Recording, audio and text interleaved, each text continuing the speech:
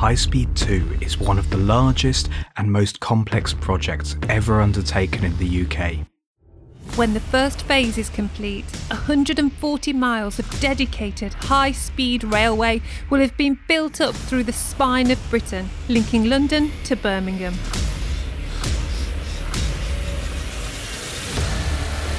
Four major new stations, 32 miles of tunnels, 10 miles of viaducts.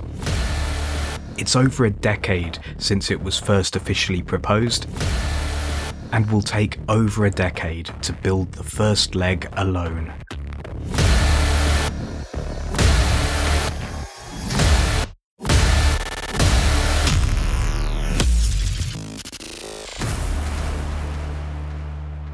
A project of this scale is always divisive, and even in a society increasingly aware of the need to decarbonise, with a railway pushed beyond its capacity, there's been debate about what our solution should be.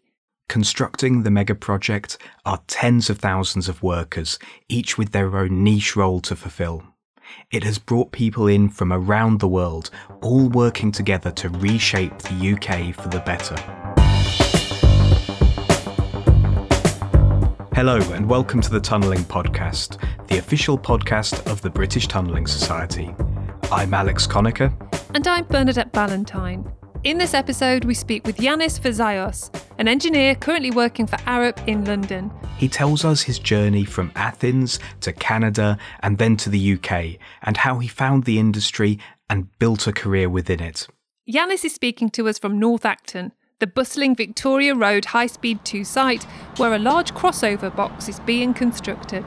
130 metres long, 24 metres deep, and with 1.5 metre thick concrete walls. The box will allow High Speed 2 trains to switch tracks underground on their approach to the Old Oak Common High Speed 2 station. For Yanis, it's the latest stop in a journey that's taken him from Athens to Canada and now to London. He's worked on projects all around the world and he's proud of what he's done. Often when you speak to a tunnel engineer, they have some childhood story or a person who inspired them to join the industry. For Yanis, though, tunnelling was not the first career he had in mind. It's quite funny because, the educational system in Greece it's a bit funny. So at some point, at the end of your high school career, let's say, you need to give an entry exam and then essentially you put down a list with the universities that you would like to attend. Depending on your final marks, you go to your first, your second, or your third choice. I can tell you that I was not really thinking of civil engineering. So it's quite funny because the first school that I wanted to attend it had to do with military and finances. My civil engineering was actually the third one in my list. Fortunately, Yanis didn't get into the military finance course because sitting where he is now on a High Speed 2 site. From the result, I would say that it worked quite well. In fact, instantly upon joining the civil engineering department at the National Technical University of Athens, Yanis knew that this was what he wanted to do. The challenges, all the things that we do for the society, like how we contribute to the infrastructure, the variety of projects that you can participate. Because by background, I'm a geotechnical engineer. The thing that happens during orientation week, professors from different departments will come and talk to you. So we had a structural engineering professor, for example. He would come and talk to us about bridges, buildings. Then for geotechnics, the one who came to talk to us was Professor Paul Marinos. And he immediately started talking about the things a geotechnical engineer does. Deep foundations, basements, tunnels, dams, mining. And the people that were involved in the course were, again, very passionate, in particular Vasilis Marinos, who was a doctorate student at the time. Now he's a professor, an assistant professor in the National Technical University of Athens. You could see that every time that he was talking about rocks and the stuff that you can do with civil engineering and geology, I was very, very inspired by both of them, and that's how I pretty much made the decision to be involved with geotechnical engineering and tunneling engineering. His interest grew more as he took courses in soil mechanics and building foundations. And in the third year of the 5-year undergraduate course, that's how he specialised. After the 5 years were over, he had to report for military service. I served in the Corps of Engineers. Not all of the people have I would call it luck, to be involved with engineering works while doing their service, but because of your background, well, in the military, they try to take advantage of you as much as they can. He ran a couple of projects while serving, mostly in surveying and a bit of slope stability work to make sure certain road routes could handle military vehicles. They also needed to map out some future campsites. Because they wanted to do some future developments there, like add some supply facilities and stuff like that. My commander at the time, he was also a civil engineering graduate, so he was particularly keen in pursuing things like that. So he gave me the opportunity to be involved at that capacity while I was doing my service. It was pretty fun, I would say. Plus, you were getting the opportunity to get off guard duty in the mornings. So you were doing something interesting instead of just standing there with your rifle. Then it was back to complete his master's, which he did as an interdepartmental course run by the Mining and Civil Engineering Department of NTU Athens. I had a particular interest in tunnels since my undergrad, so I knew exactly what I wanted to do because I wanted to become a tunnel engineer. That was my end goal. I love tunnels, and through the course, I got to see like the things that we do in tunnel engineering, the knowledge that you need to have in terms of like the engineering geology and the geomaterials in general, in order to properly assess and determine like your support system for the excavations. We also had courses where we examined the different construction methods, ranging from drill and blast to mechanized tunneling like EPB, slurry, and for harder materials like hard rock TBMs. And sprayed concrete lining, which is paying off now. During this time, he also travelled widely around Greece, visiting various project sites. After that, it was my move to Canada. Before I moved to Canada, I had a discussion with Professor Marinos. I told him that I would like to pursue doctorate studies. But I would like to, since I had done my undergrad and my graduate studies in Greece, I wanted something different. I wanted a different flavor. So he went to Queen's University, Kingston in Canada to work on his PhD with Mark Diedrichs and Nicholas Vlachopoulos. Yannis's PhD was on the investigation of hard rock observations and fracturing mechanisms for the development of nuclear waste management facilities. The focus was trying to understand discontinuity systems within hard rock environments, then understanding the fracturing mechanisms once you have like excavation-induced damage, how that affects the surrounding rock and how deep the damage goes. The application of this was for a deep geological repository for nuclear waste. It's quite important, particularly in that field, to understand when you can excavate, how much damage you are actually inflicting on the ground. As it's quite critical to understand the fracturing, both the fracturing initiation and fracturing propagation and interaction between the excavation-induced fractures with the existing discontinuities in the rock mass system. The design life for deep repositories is not for the standard 100 or 120 years that you get on major infrastructure projects. It's measured in the hundreds of thousands, even millions of years. Yeah, thousands and millions of years of time that we need to design for. Understanding how potential leakages in the deep geological repository and the circulation of those leakages in the ground and how this could reach the ground surface become very critical. And that's how there has been like a lot of research that is even currently it's undertaken in order to understand the mechanics, especially with brittle fracturing within either sedimentary or igneous rocks mostly, so that we secure the facility and that in a potential leakage, essentially we isolate the deep geological repository from the ground surface and the potential impacts that this could have. Yannis focused on understanding the brittle behaviour within igneous environments, although it is a large research group at the university and each graduate student is assigned to a different task. Then came the move to the UK, which Yanis says is a worry for some people coming from warm Mediterranean countries, but that the Canadian winter definitely prepared him for it.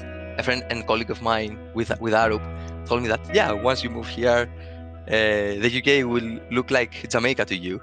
It's not going to be an issue.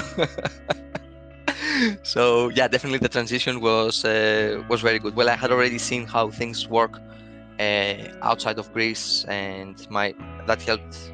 And the 5 years that I spent in Canada definitely helped with my transition to the UK. Yanis had written a joint paper with someone working on a similar PhD topic, and with whom he stayed in touch. Towards the end of my PhD, he said, "You know what? I work for Arup in London. Would you like to join us?" And I said, "Yeah, definitely. I mean, Arup is a great company. Plus, I'm moving to the UK, which means that I'm closer to Athens. Yeah, the flights from Canada are not fun. To Europe, I can say that. I can say as much. Yeah, and that's how I pretty much joined Arup. He set up an interview for me. Our directors were pretty happy with the thing that I was doing.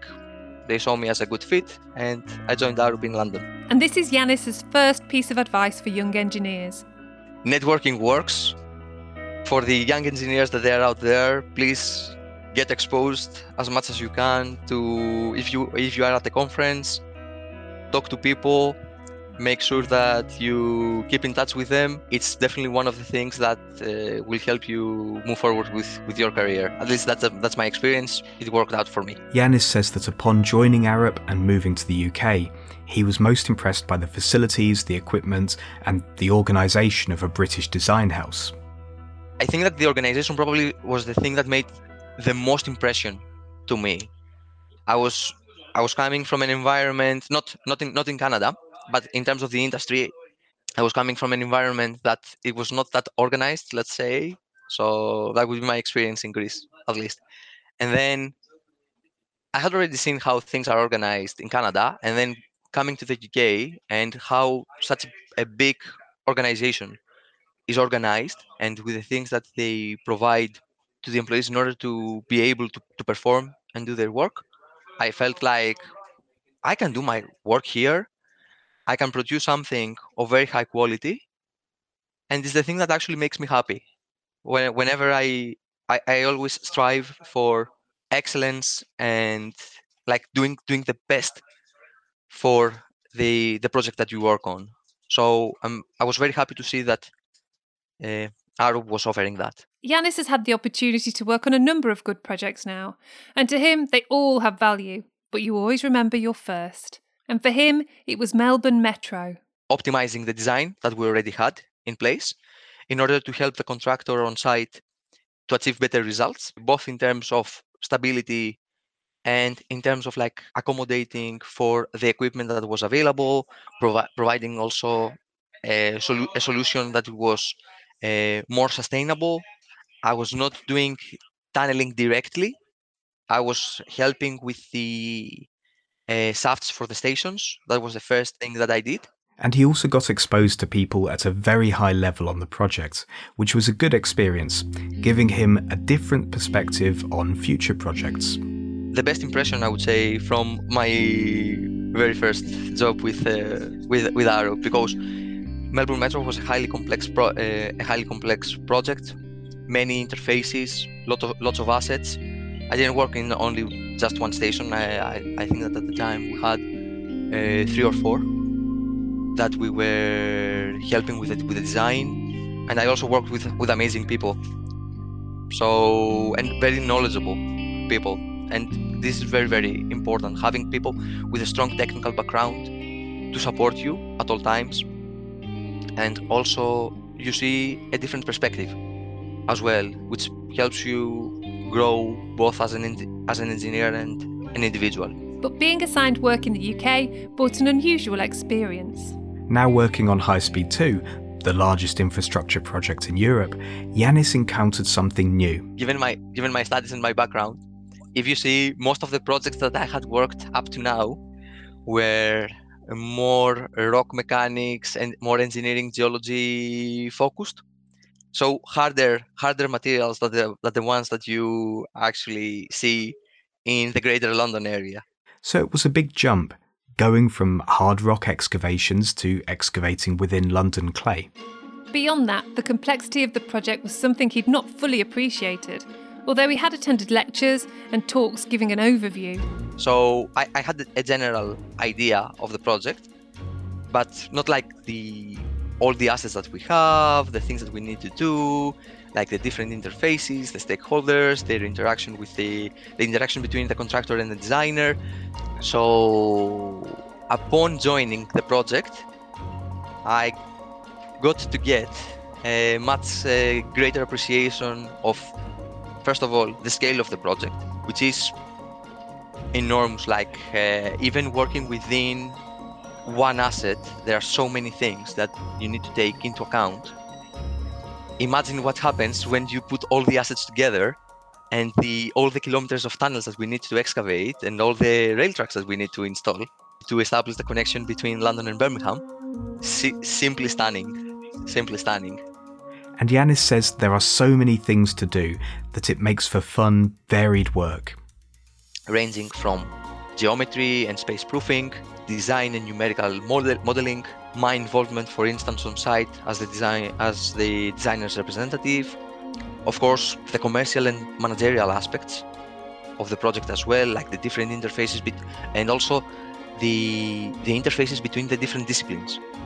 How the coordination between the tunneling team and the geotechnics team and the MEP team, and also the interaction between the designer, the contractor, bouncing back and forth ideas in order to improve the design, in order to make it better for the project, and all of this in order to deliver something in the end is going to help with the lives of people that want to commute more frequently between London and Birmingham, and of course all the development that's going to happen after that with the extension of HS2 towards the north. And just as High Speed 2 moves northwards, the UK is seeing the potential for more tunnelling activity in the north with other projects as well.